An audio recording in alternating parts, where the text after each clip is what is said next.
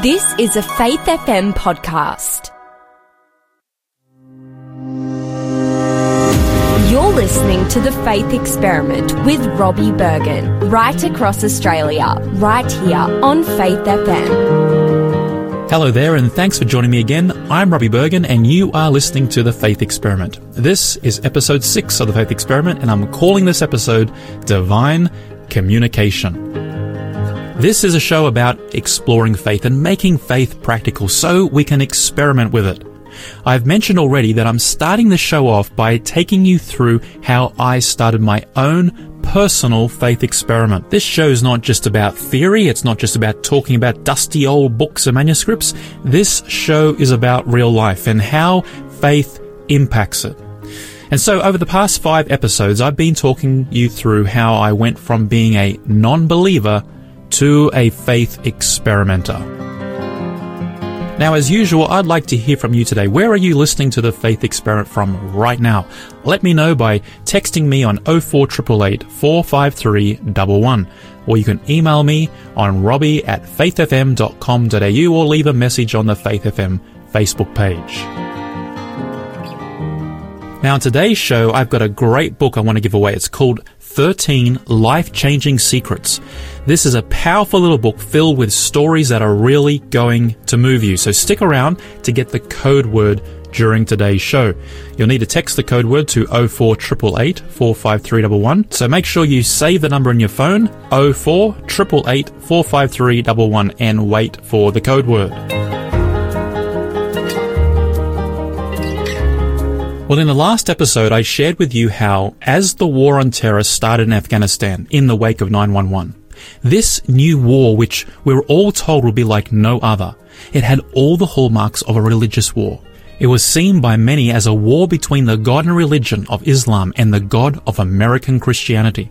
And as I shared already, being born and raised here in Australia, which historically comes from a Judeo-Christian heritage, I didn't want to be so naive to think that these Hebrew and Greek manuscripts were automatically accepted as the correct and right view and the only source of truth in town, without first at least exploring other worldviews.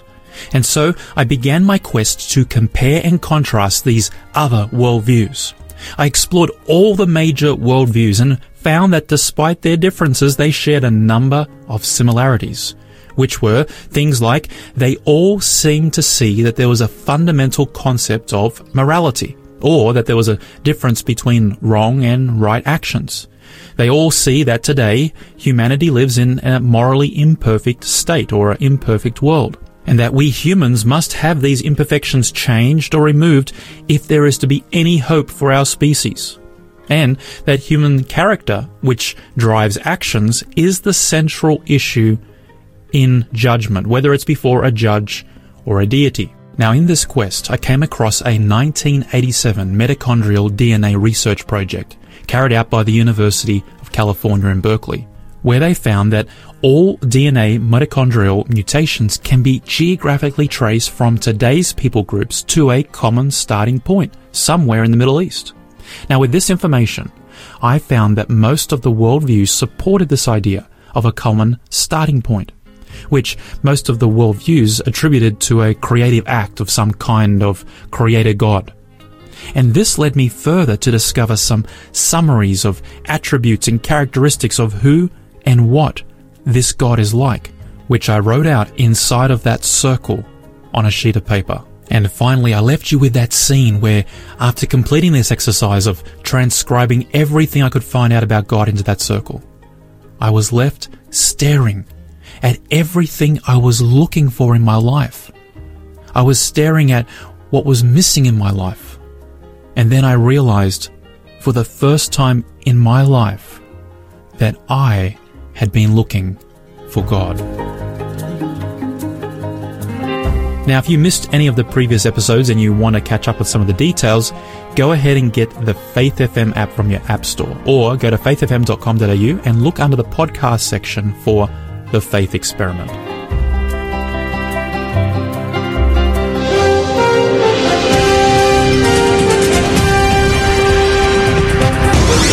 Under tight security, New York City welcomes the new year with happiness and hope. The president says 2002 will be a great year, but he says there is one thing that make it even greater. As the year 2000 came to an end, and the year 2002 began, we were beginning a new year which didn't seem to promise any relief from the insanity and turmoil of the past 3 months of 2001. The world was at war with terror, and none of us knew how long this war would last. But the nightly news was full of footage of advanced aerial strikes on barren desert cliffs and caves. There was footage of Afghans being arrested and detained in makeshift prison camps.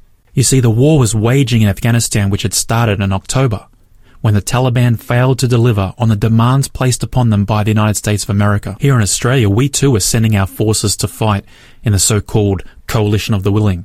There was a sense of uncertainty on how the world would ever get back to normal.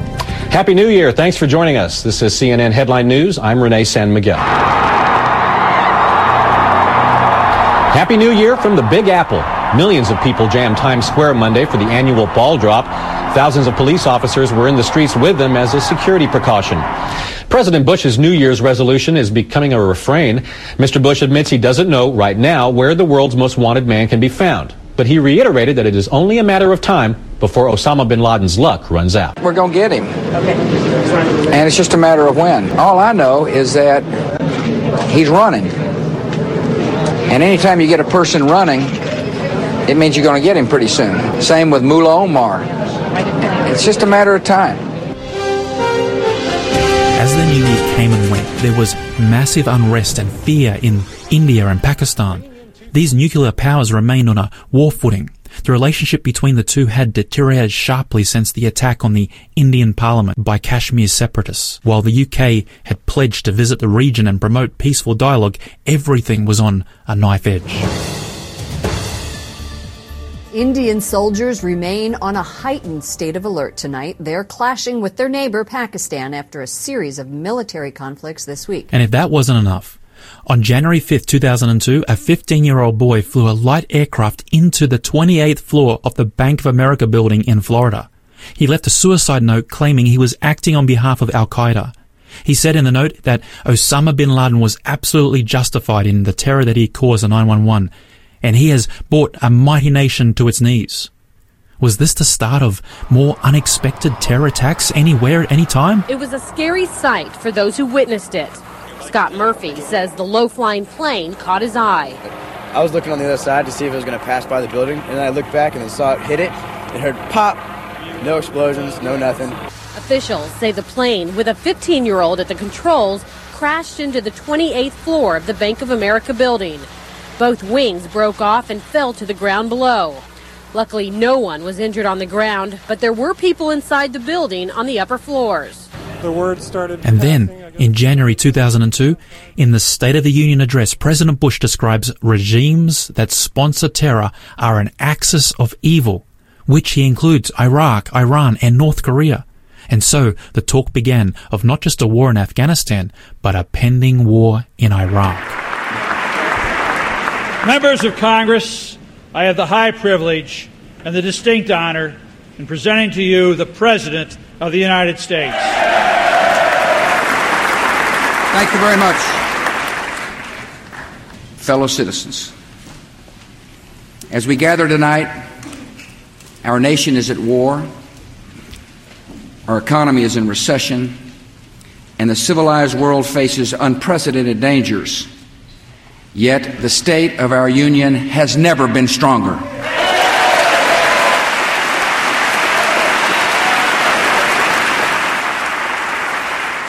Our second goal is to prevent regimes that sponsor terror from threatening America or our friends and allies with weapons of mass destruction. States like these and their terrorist allies constitute an axis of evil, arming to threaten the peace of the world. By seeking weapons of mass destruction, these regimes... January 2002 also saw the bankrupt airline Ansett Australia formally cease all of its operations, and Australia witnessed the airline's final flight and the end of an Australian icon. And so it's goodbye to Ansett, its final flight complete. Its massive state-of-the-art terminal, built for the Olympics at close to $300 million, is now a virtual warehouse. where once hundreds were employed here, it's now patrolled by just a dozen security personnel. It's really too early to tell how this big facility could be used in the future. And to add to this, January 2002 also saw the worst drought in 100 years affect most of Australia, with water restrictions being put in place in Sydney, Melbourne and many other regions, and farmers were devastated by crop failures. Additional water restrictions now apply throughout Sydney, Blue Mountains and the Illawarra. No hosing of lawns and gardens except handheld hosing before 10 a.m. And in the same month, January 2002, our then Prime Minister John Howard went to tour Ground Zero in New York City. And while he was there, more than 70 asylum seekers, mostly from Afghanistan, at the Woomera Detention Centre sewed their lips together, and hundreds took part in a hunger strike demanding the Australian government grant them residency. There can be few more gruesome forms of protest than sewing one's lips together with needle and thread. But for detainees at the Woomera Detention Centre, the very loss of speech itself speaks volumes about their plight. You see, after 9/11 and the War on Terror, Australia stopped processing Afghan asylum seekers due to concerns that they were part of the Taliban, who were the primary object of this new War on Terror. It didn't matter wherever you turned, wherever you looked, what you watched, what you read. If your eyes were open, you saw not just a city, not just a country, but an entire planet that was in turmoil. It seemed like things were exponentially getting worse. War, destruction, terror, drought, asylum seekers, corporate bankruptcy, political and economic uncertainty. It was everywhere. Well, we have to take a short break now, but when we come back, we'll continue with my faith experiment in the wake of 9/11. And don't forget to stick around for today's code word for this great book, 13 Life-Changing Secrets. We'll be right back after this with the faith experiment. You're listening to The Faith Experiment with Robbie Berghan, right across Australia, right here on Faith FM. Connect with us via text message on 0488 453 111. That's 0488 453 111. Or send an email to robbie@faithfm.com.au.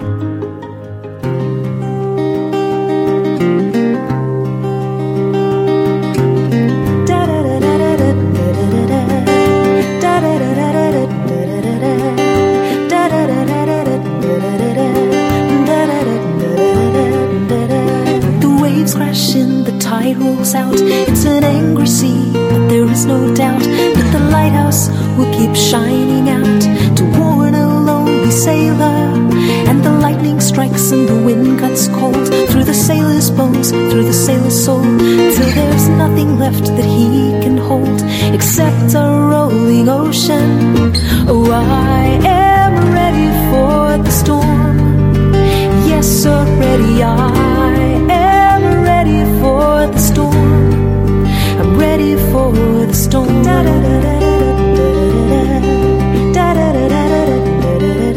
Oh, give me mercy for my dreams, 'cause every confrontation seems to tell me what it really means to be this lonely sailor. And when the sky begins to clear, the sun, it melts away my tears, and I cry a silent weary tear for those who mean to love me. Oh, I am ready for the storm. Yes, already I am ready for the storm. I'm ready for the storm.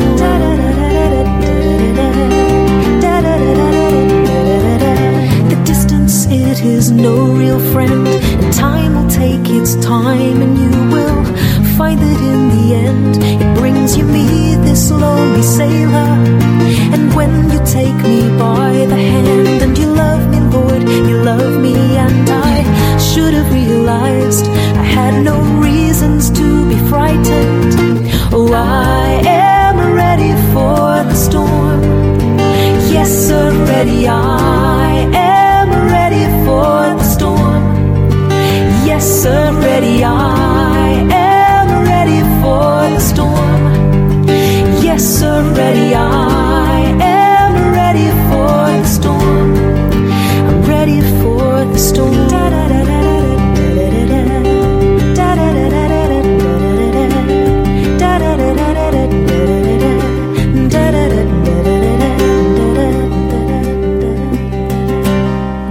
The Faith Experiment with Robbie Berghan, right across Australia, right here on Faith FM. Listen live or listen later. Get the Faith FM app from your app store today.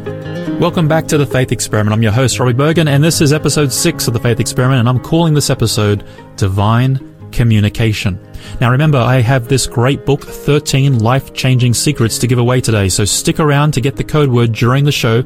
You'll need to text the code word to 0488 45311, so save the number in your phone, 0488 45311, and wait for the code word. Now, as I've been sharing with you, as the new year started in 2002, it didn't look like we were going to get much better than 2001. No matter where you turned or where you looked, what you watched or what you read, the world was in turmoil. There was war, there was destruction, there was terror, there was drought, there was asylum seekers, there was corporate bankruptcy, political and economic uncertainty, and at times, it all felt just a little bit overwhelming.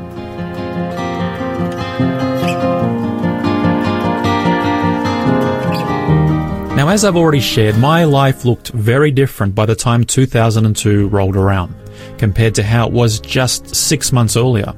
All my future plans were now in doubt. My engagement was off, all of my social circle was gone, and the rumours at work about the future of our IT department were becoming more and more common. My future financials looked very, very weak, and my share portfolio had lost tens of thousands of dollars. It was just all gone. And it didn't look like anything was going to improve anytime soon. And then there was my quest, this unintended project that was leading me on a journey which, with each clue, with each new piece of evidence, I was finding myself being drawn away further and further from what my foundation, my guide in life had been. Everything I held to as being core to life was now fading dimly into the background of my daily life. Now, I was still working the same job in the same city, in the same building, at the same desk, but something was changing. And as I was reading and researching and discovering this entirely different side to life, it was like some new and strange dimension was being slowly opened up to me. I kept going back to that field experience where I stood there looking up at that electrical storm and the lightning crossing the great dome of the sky from the western horizon right across to the east. I kept seeing those scenes playing and replaying in my mind of me committing all kinds of transgressions, things which in the average person's view were not that bad, but there, standing in front of whatever it was that was out there, I sensed my own guilt, my own condemnation. And now, in light of everything I've come across, everything I have found, my head was spinning. Oh, I needed to be grounded somehow. What was happening to me? Why am I even at this point in my life? I mean, could it really be that I am, that I have been seeking for and after God?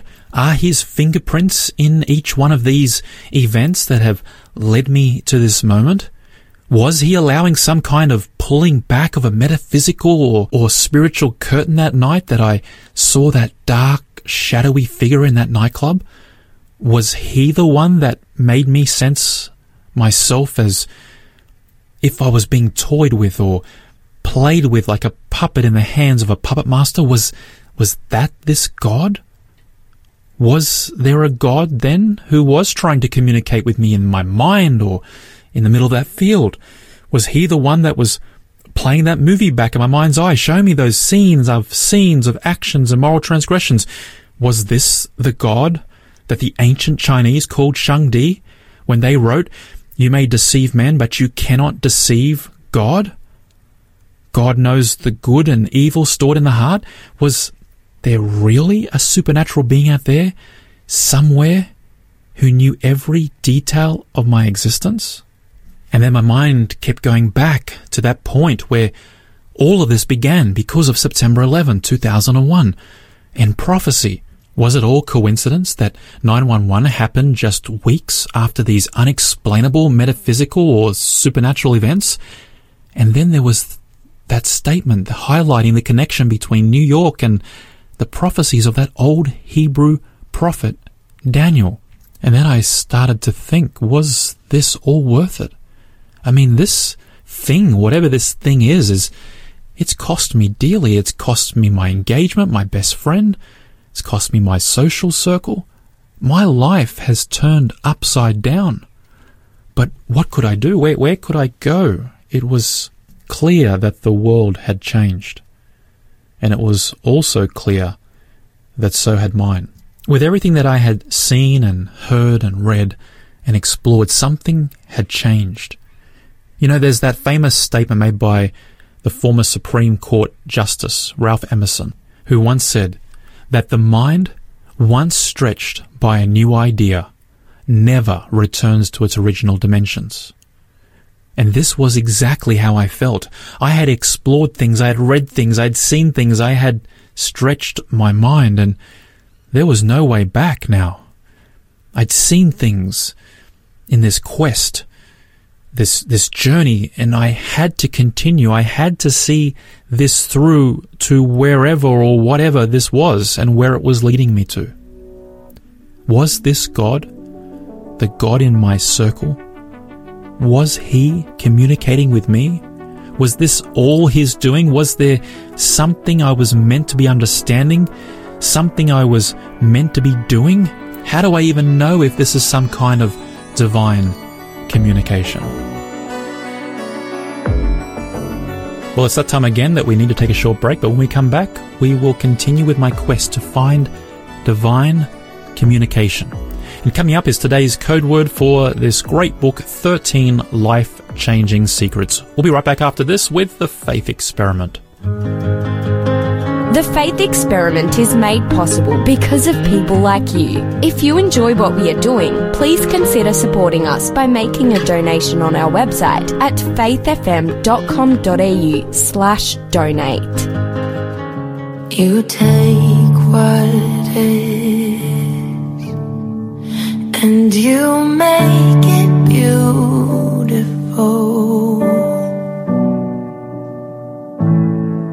When love floods in, we're restored forevermore. Ooh, we're bread that brings the day to life, with words that pierce the dark with light. Only by the blood are we set free. With mercy strong to carry shame and nail it to a tree. Oh, you alone hold the power to redeem. Ooh, no guilt complete with innocence crucified.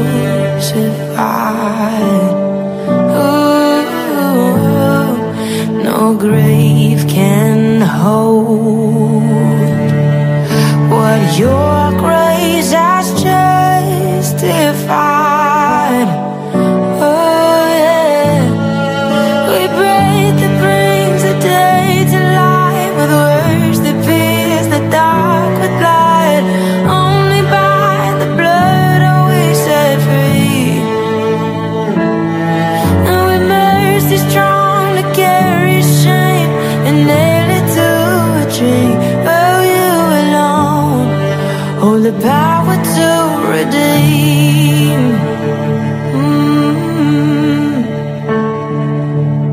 So rejoice, oh child of God. Lift your eyes to see. With every morning light, again we are redeemed. Oh, rejoice, oh child of God. Yes. Oh, lift your eyes to see. With every morning light, oh, again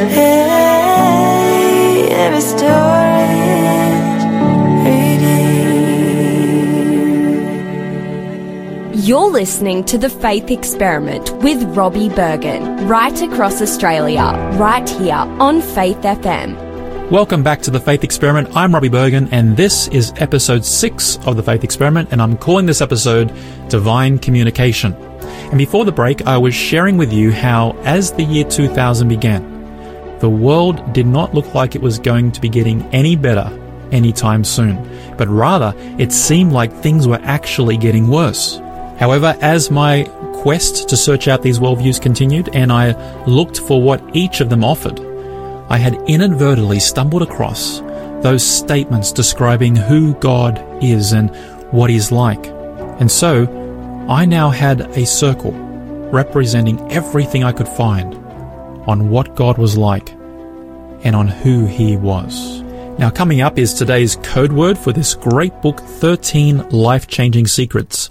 This powerful little book is filled with stories that are really going to move you. Stories about people shocked by the blow of divorce, by drug addiction, abuse, abandonment, death, and financial problems. People longing for something better. So stick around for today's code word coming up very shortly.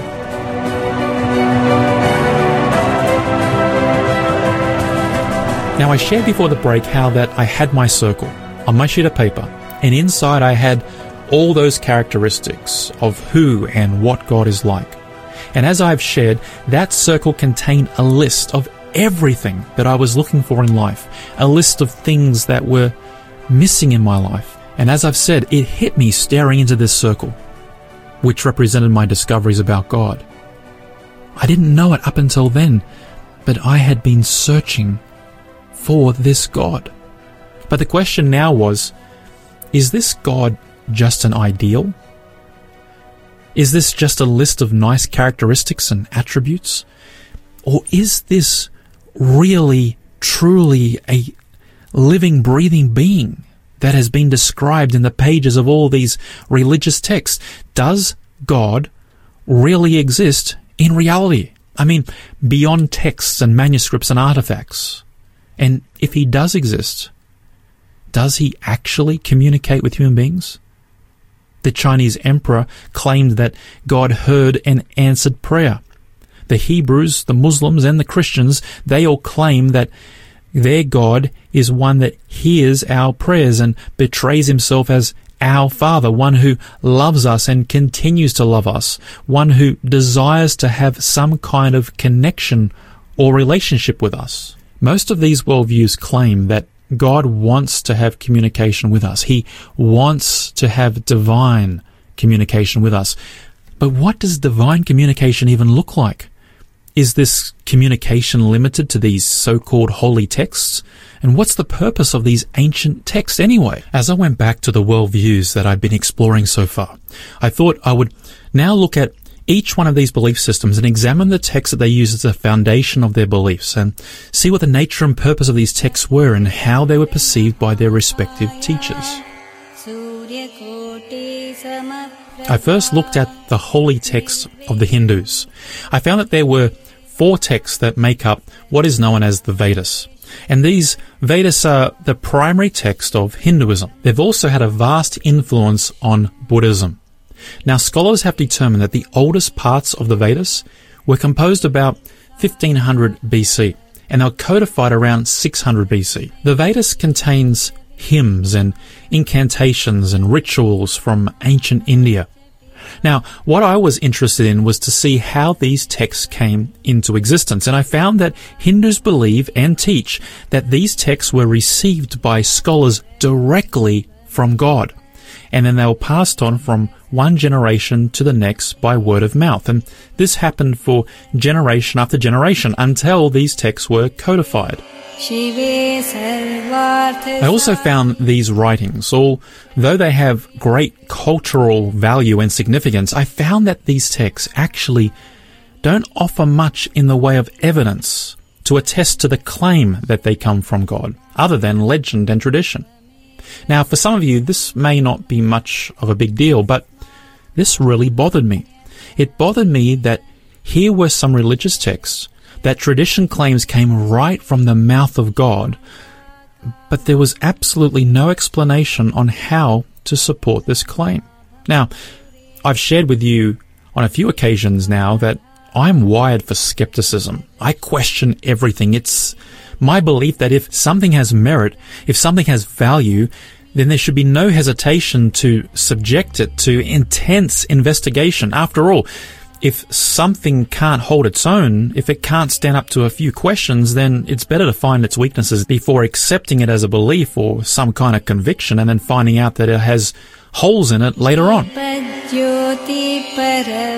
And so even though Hinduism had some insights into concepts of beliefs supporting a single point of origin of humanity in terms of a creation story, it supported the basic concept of the existence of morality and judgment. The fact that within the pages of its teaching there was no way to substantiate these claims that these texts came from the mouth of God, it really troubled me. I was not going to establish my belief system upon a claim that came from some oral tradition that these texts had come at some point in the past from the mouth of God. As old as these texts are, as intriguing as the stories seem to be, if I can't find a way to test these claims, then how can I accept these claims?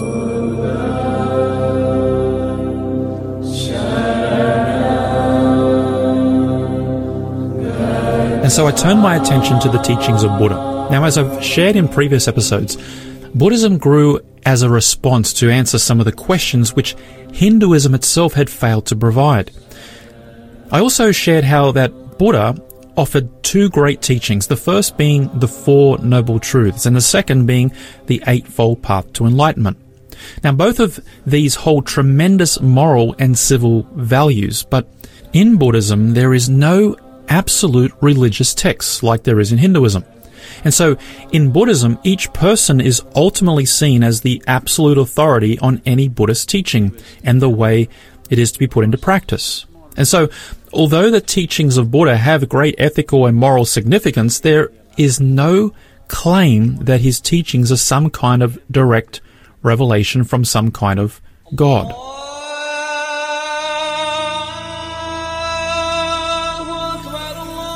So next, I investigated the Quran, which is the primary text of Islam. Now, it's claimed that the Quran was revealed to Muhammad, who is held to be a prophet. The texts are believed to have been canonized around 650 AD.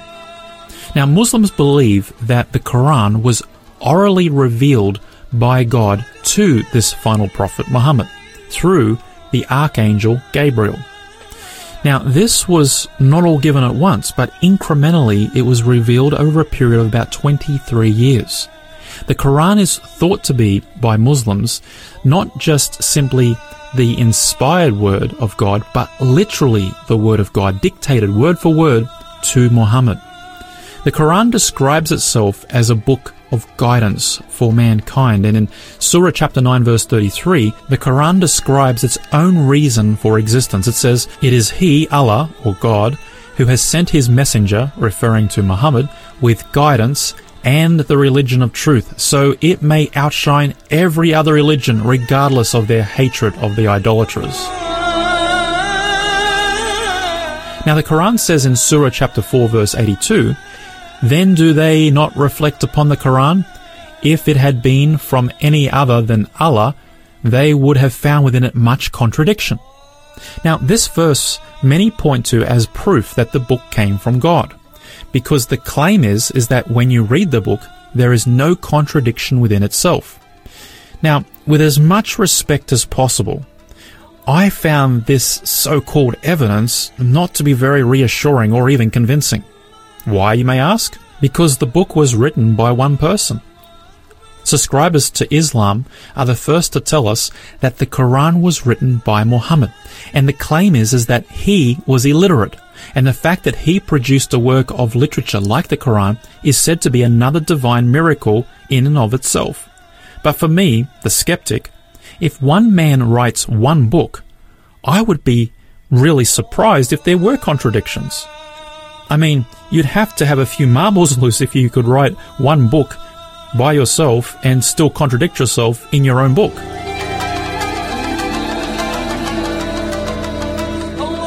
So, again, although the Quran contains many moral concepts and intriguing principles, I found that once again, like the Hindu text, there is a claim that these texts are from the gods, but there's no real evidence provided that would allow someone like me to test the claim for myself. I too would just have to accept that somehow oral tradition says that this book, along with the Vedas, are from God, and therefore believe it and accept it. Now, as I've said before, a fact is not a fact until it's demonstrable, measurable, and repeatable.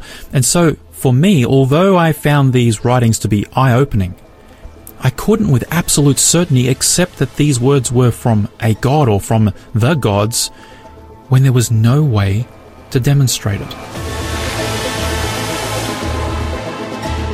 Well, it's time now to take a short break, but when we come back, we'll continue with my quest to understand what is divine communication and how to be sure if it's even possible that these texts come from God. And don't forget, coming up is today's code word. We'll be right back after this with The Faith Experiment. If you have enjoyed this episode of The Faith Experiment, please help us get the word out by sharing our podcast with your friends and family. And don't forget to like us on Facebook.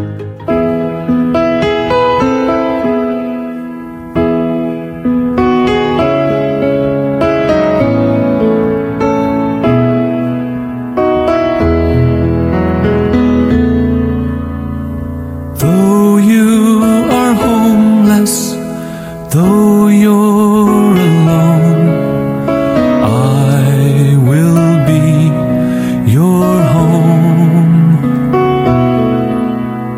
Whatever's the matter, whatever's been done, I will be your home.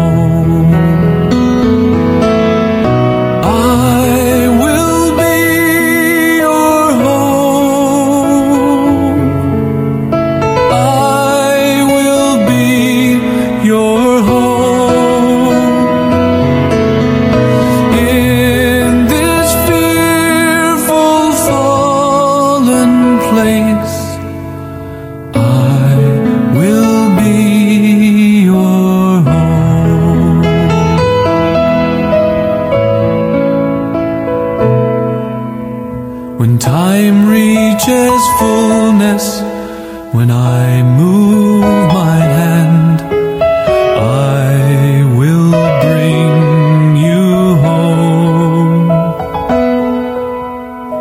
Home to your own place in a beautiful land. I will bring you home. I will bring you home. I will bring you home. From this fearful fallen place, I will bring you home. I will bring you home.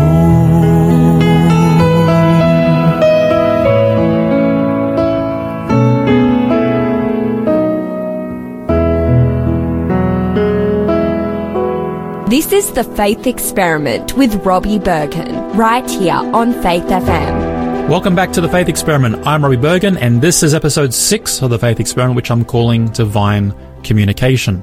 Now, before the break, I was sharing with you how my personal experiment with faith began in the shadows of 9/11, with that prediction that made the claim that the events in New York City were somehow connected to the ancient prophecies of Daniel chapter 11. And how this experiment has taken me on a journey exploring ancient Hebrew texts and ancient Greek texts, the writings of the Vedas, the teachings of Buddha, the Islamic text of the Quran, and the ancient Chinese classical texts, and various other religious documents and worldviews. And also shared how that all of this led me to a point where I now possess this circle containing various characteristics and attributes of who and what God is meant to be like. But was God real? Was he a living, breathing being? And did he really communicate with humans? And does he still want to communicate with humans?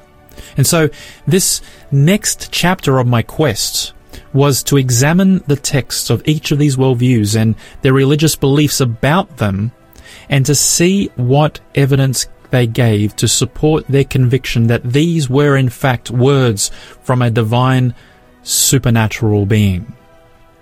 And before the break, I shared with you how I was exploring the Vedas and found that tradition teaches that these words came from the mouth of God to the ancient priests, but other than this tradition, there is no way to verify that claim. I next looked at Buddha and found that Buddha never claimed that he had received any real revelation from God, nor did he even write anything that he considered to be a holy text. And so although these teachings contain good ethical and practical information, there is really nothing there to point to or to test as to the claims of a supernatural origin. And then next I turned my attention to the Quran, that holy book of the Islamic faith. And once again, like the text from the Hindu faith, the claim of the Islamic faith is that the words of this book came from God to Muhammad. And the evidence that these words came from God and are not just words of men is, one, that the Quran says that there is no contradictions inside the book, therefore that's proof it came from God. And two, the fact that Muhammad was illiterate and he wrote this book is a miracle in and of itself, testifying to the fact that it was in fact the word of God. But as I said, with as much respect as possible, neither of these evidences satisfied my skepticism. After all, the book that is written by one man shouldn't contain contradictions. And as to the claim that Muhammad was illiterate, well, that's not testable and it's not provable. And therefore, for me, I struggle to see how this would be enough evidence for me to accept that these words were the very words of a divine, supernatural being.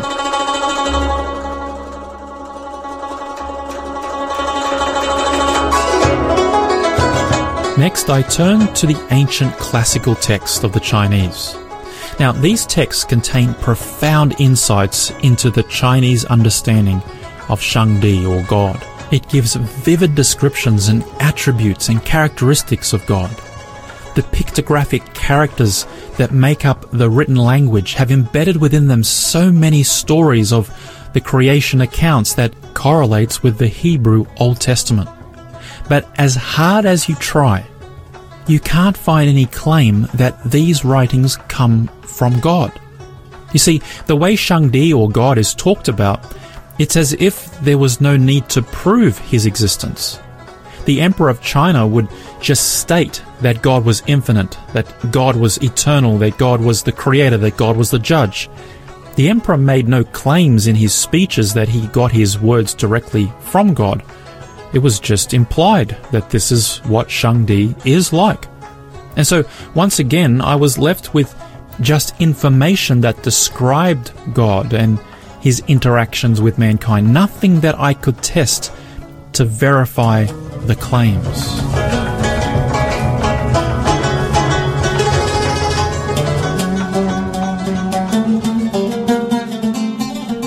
And so, I turned my attention back to where it all began, back to the Hebrew text, back to the book of Daniel. And going through that book again, reading it and rereading it, there was that verse once again staring me in the face. I went back to that story, that amazing story of King Nebuchadnezzar and his dream that he forgot, and how Daniel turns to his God, Elohim, and asks him for wisdom. And then Daniel comes back to King Nebuchadnezzar and states right there in Daniel chapter 2, verse 27, he says, The secret which the king hath demanded cannot the wise men, the astrologers, the magicians, the soothsayers shew unto the king. But there is a God in heaven that revealeth secrets, and maketh known to the king Nebuchadnezzar what shall be in the latter days. Thy dream and the visions of thy head upon thy bed are these. As for thee, O king... That last sentence, God in heaven who reveals secrets and has made known to King Nebuchadnezzar what will be in the latter days. As you read this verse, there are three sections that jump off the page. First, God is the subject matter in this sentence. Second, God is the one who reveals secrets. And the third part, these secrets that will be revealed, it says, is what will be in the latter days or in the future. In this one sentence, three key points are established. This God of Daniel, the God of the Hebrew people, Elohim, he's going to reveal something that will take place in the future. Now, if he's going to reveal something now in the present for King Nebuchadnezzar that is going to take place in the future, then it makes sense that if the thing in the future takes place, then that substantiates the claim that the one who gave the information is in fact God. Now, with this new insight, I began to search if this concept existed outside of the book of Daniel. Was it anywhere else in the other ancient Hebrew text? And what I found was exactly as I suspected. This concept was everywhere in the Hebrew text.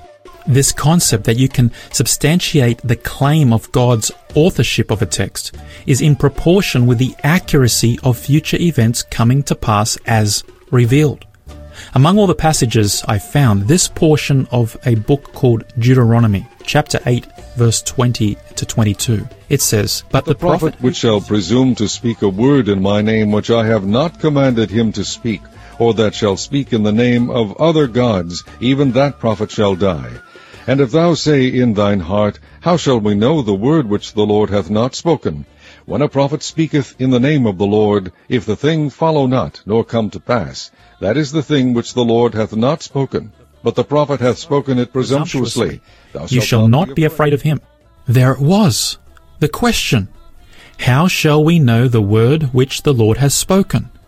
Incredibly, the Hebrew text actually gives the question which was plaguing my mind. How should we know the word which the Lord has spoken? And notice the answer that this Hebrew text gives. Now remember, this is meant to be God speaking here as recorded by Moses. And according to Moses, God says, "This is how you will know whether I have spoken the word or not." He says, "When a prophet speaks in the name of the Lord, if the thing does not happen or come to pass, that is the thing which the Lord has not spoken." So again, the Hebrew text claims that the way to know whether or not this word is from God is based on whether or not God's words come to pass or not. Whether or not what he states happens or doesn't happen. And then I came across this portion of the ancient text of Isaiah in chapter 46 verse 9. In this section, Isaiah claims to be quoting God himself. And this is what he says. Remember the former things of old, for I am God, and there is none else. I am God, and there is none like me, declaring the end from the beginning, and from ancient times the things that are not yet done, saying, My counsel shall stand, and I will do all my pleasure. Here was the concept again. God will prove himself by revealing future events before they happen. And as these events take place, as they've been revealed, this passage is saying that this is how you'll know that these words are from God. But this passage goes one step further. Here, the author of this text, Elohim, or God, he claims that not only will this information he gives regarding future events prove the fact that he is in fact God and not a human, he's not some magician, but he is in fact God. He goes one step further and says that this will prove that he is the only God and there's no other God beside him. What an absolutely astounding claim. The author of these Hebrew texts claim to be the only God. And it's almost like he expects our response to be, well, prove it. And then he answers our response by saying, I'll tell you the future before it happens. And when you see it happen exactly as I told you it would, that's the proof that I am God, the only God.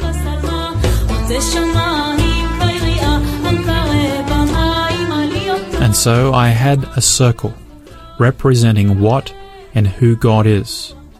But each of these worldviews and each of these holy texts, they do contain differences to each other. Many people think that all the religions are similar with just a few differences, but it's actually the opposite. These worldviews are very, very different from one another with very few similarities.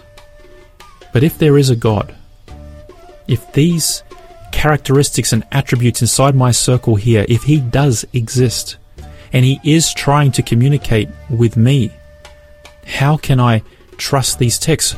Are they all from him? Are some of them from him? The only viable way to validate the authenticity of these texts and their claim that they come from God came from the Hebrew manuscripts.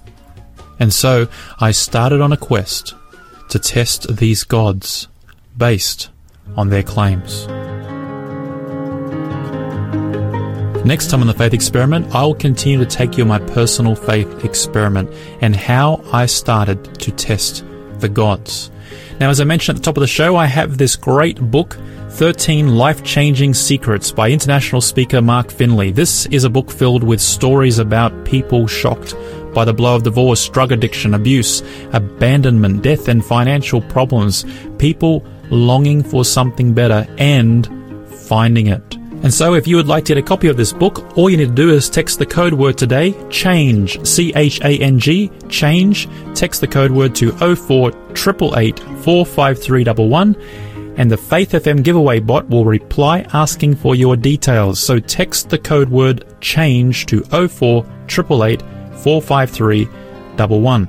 Now it's time for this week's inbox. This is where I browse through the inbox to share your comments, feedback, and questions. Now I have a text from Jim who says, "Hi Robbie, I thoroughly am enjoying the show." Thanks so much, Jim. I'm glad you're enjoying the show. Please do your best to help get the word out with your friends and family. I really appreciate that. And here's a text from Tracy who says she is listening in from Brisbane. Great to have you tuning in from our hometown of Brisbane, Tracy. And here is an email from Ross who says, "Hi Robbie, thoroughly enjoying your show. You may be getting a little off track though. Your faith journey because of 9/11. I want to hear about you and your faith journey because of the events of that day. Please concentrate on how the events of terrorism on New York City. You see, I want to hear because I ended up going to Iraq." Well, thanks so much for your honest feedback, Ross.